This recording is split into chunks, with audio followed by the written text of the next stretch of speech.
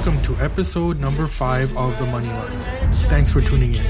Today we'll focus on this week's CFL schedule and also touch on a question that I've been asked numerous times in the last few days with NHL season around the corner. I will attempt to explain why it can't be a simple yes or no answer. But for now, let's get into the CFL. Friday Night Football is a showdown of two very disappointing teams with the Saskatchewan Roughriders in Hamilton.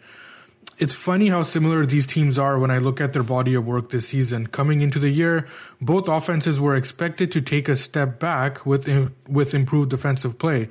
But as the season progressed, we did see injuries start to take their toll on both teams while they were both plagued with a lack of creativity and maybe consistent playmakers on offense as well.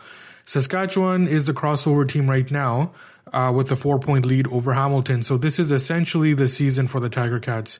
We are sitting just under a field goal for Hamilton, which makes sense considering where these teams are right now. Saskatchewan is coming off 4 straight losses, 3 of them to Winnipeg, and an inexplicable loss to the Elks. In fact, after starting the season 4-1, they've now gone 2-8 with wins over BC's third-string QB and a win against Edmonton, in which the final score was actually pretty deceiving. Meanwhile, Hamilton continues their run of bad variance late in games. This team just can't put 2 strong halves together, and that has killed them all season. We've seen Hamilton take some early money here, and as long as the Tiger Cats are favored by less than a field goal at home, I think it's fair. This could change now depending on some riders' defensive injuries, and that is what I will be looking out for here. On Saturday night, we start with the BC Lions in Toronto. Now, we were all over the Lions against the Red Blacks last week, citing a significant step down. Well, now they're stepping up again against an improved Argonauts defense that does have all the tools to give the Lions trouble. In the BC-Calgary game 2 weeks ago, the Stamps were able to drop back in coverage and force Vernon Adams to make the tough throws, which he does have trouble with, and he's shown that his whole career in the CFL. Against Ottawa, we knew the Red Blacks would bring pressure like any Mike Benavides defense usually does. This worked in BC's favor, opening up screens and allowing Adams to use his legs. I do have both defenses trending up significantly, and would expect this to be a tight 1-possession game. The Argos are -1 at home, which again is fair, and I would expect it to stick around there. There's not much to say about the second game on Saturday with the Elks going into Winnipeg.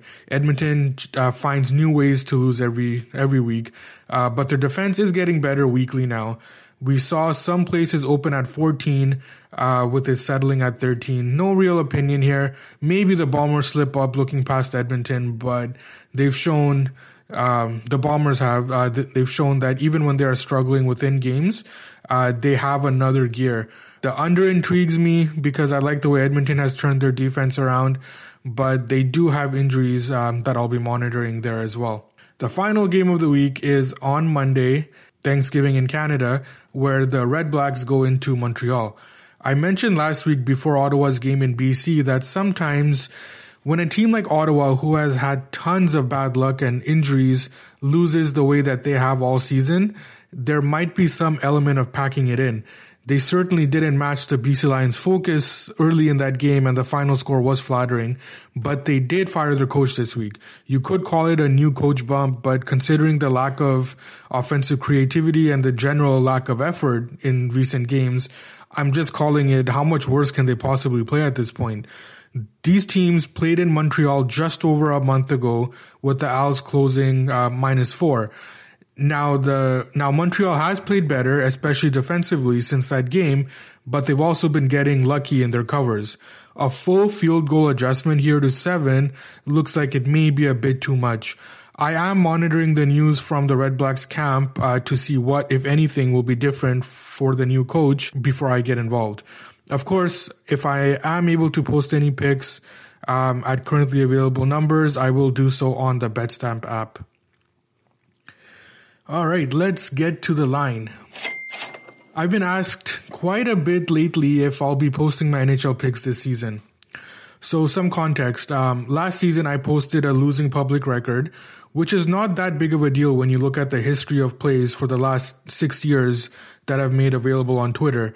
I isolated the things that I struggled with last season, assessed some elements that I've changed in the NHL, and worked in the offseason to try to get in front of them like I do every offseason, regardless of the previous year's results. The problem I'm seeing is that there's a steady decline in the quality of the public posted plays. Now, I strongly believe that when you post publicly, you have a duty to do so responsibly.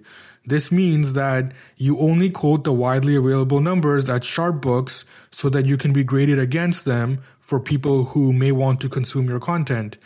Anybody can pick off slow-moving lines, and in many cases, I actually encourage that. But to then use that as your play, that just doesn't sit well with me. Now, I don't mean this in any other way besides a statement of fact, but when we bet, the lines do move. So if I bet a minus 110, let's say it moves and settles at minus 150. That's great for us. Now, I'm not going to post it at minus 110 because that number is gone. I'm also not going to post it at minus 150 because I don't like it there anymore. So I can't post that play at all. I could post it if it came back to my limit of, let's say, minus 115.